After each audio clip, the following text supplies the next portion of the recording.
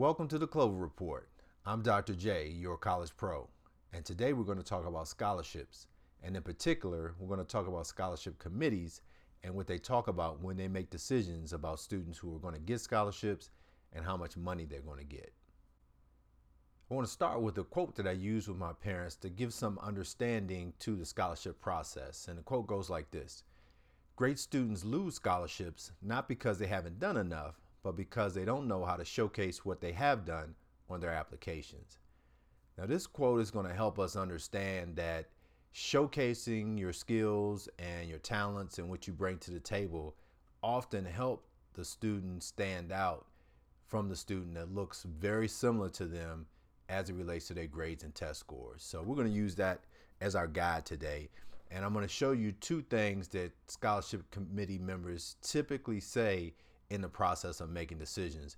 And I know these things to be true because I've sat on scholarship committees, and these are the things that come up from time to time. Now, I'm not saying that these are the only things that matter, but they come up frequently, and they've come up across the years when I participated on those committees. So the first thing that you hear that I've heard scholarship committee members say is something to the fact of, I can see this student being a part of a certain program.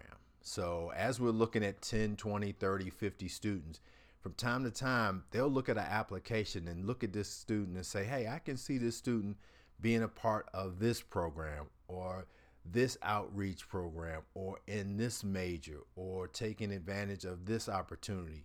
So one of the things that really helps is for the student, when they're putting their application together, they can connect the dots and help the committee members see them as a part of the college, as a part of a specific program, or as a part of a specific opportunity.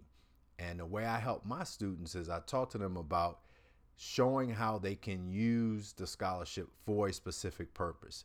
So how they use the scholarship to take advantage of an opportunity. Maybe the program gets them into a pipeline of students who are interested in medical healthcare professions, or maybe there's a program that get them involved in the community.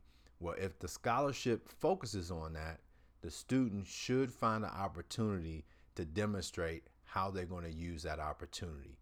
That way they can stand out from other students that just say, hey, I really want to have this scholarship.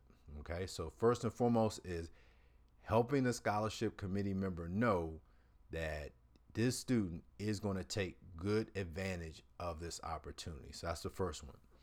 The second thing scholarship committee members say a lot is something like, I can see this student making an impact once they get here on campus because they've done it in high school or they've done it in their community. And so what this does is that it shows the difference between being involved in an event, a club, an organization, and going beyond that and having an impact. Because a lot of students that are applying for scholarships have been involved. They participated. Very few understand how to demonstrate the impact they've had in those clubs. So what the student really wants to do is they want that committee member to see how they'll make an impact once they get the scholarship.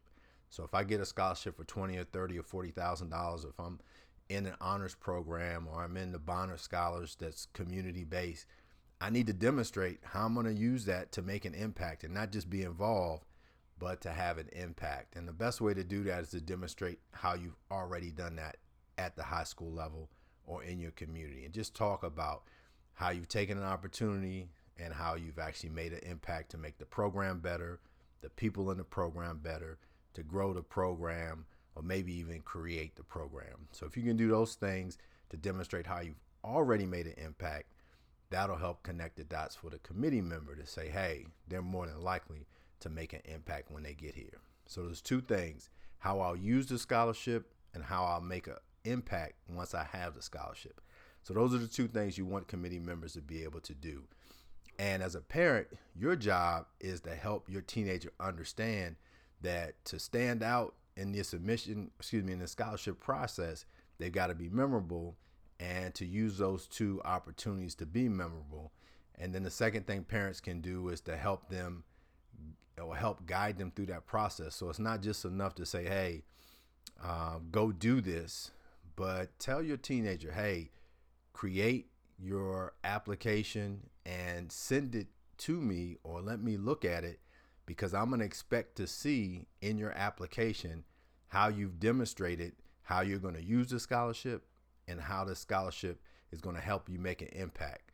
So not only are you giving your teenagers some guidance, you're also holding them accountable for actually doing the things that they need to do, because they'll go do it if you tell them to do it. But if you tell them, hey, just go do it and I'm not going to check, they may not do it, or they may not know that there's going to be a level of accountability, meaning that they got to do a good job with it.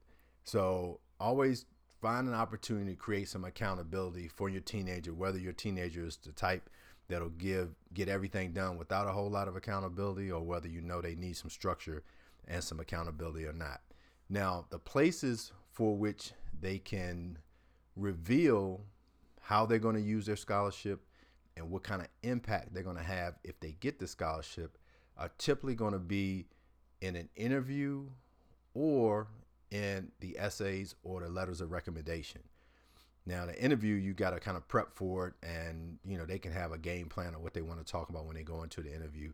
But in the essays, there's probably going to be an essay prompt that the scholarship form already provides for them, so they can look at what the essay is asking them to do, or multiple essays they may get to choose from, and figure out how they can reveal how they're going to use the scholarship and what kind of impact they're going to have. So they can kind of practice that, write it out, show it to you before they submit it. And so those are the two places they're going to give them the best opportunity to reveal and showcase kind of how great they've been in high school and what their value is and what their potential is. So these are the things that really help give a window to parents and students to the mindset and the decision-making process of a scholarship member, because these conversations will occur. They're good because they help the scholarship committee member think about why certain students should get the scholarship over other students, because after you get past the grades and the test scores and the APs and all that stuff, they're still going to be very, very close. And students who stand out and connect with a specific committee member are going to connect on these topics, because these comments come up all the time. Oh, I could really see this student here at our university in this program, or being a leader, or doing such and such here on our campus. And those are the things that many times sway a committee member to push one student ahead of another. So those are the two things that I would really encourage you to do for your teenager, as far as giving them some guidance on demonstrating how they'll use the scholarship, how they'll be able to impact themselves and others if they get the scholarship. If you have any questions, feel free to comment below and share this with other parents who have teenagers who are preparing for college admission and for scholarships. Thanks, and I'll see you back on the Clover Report soon. Bye.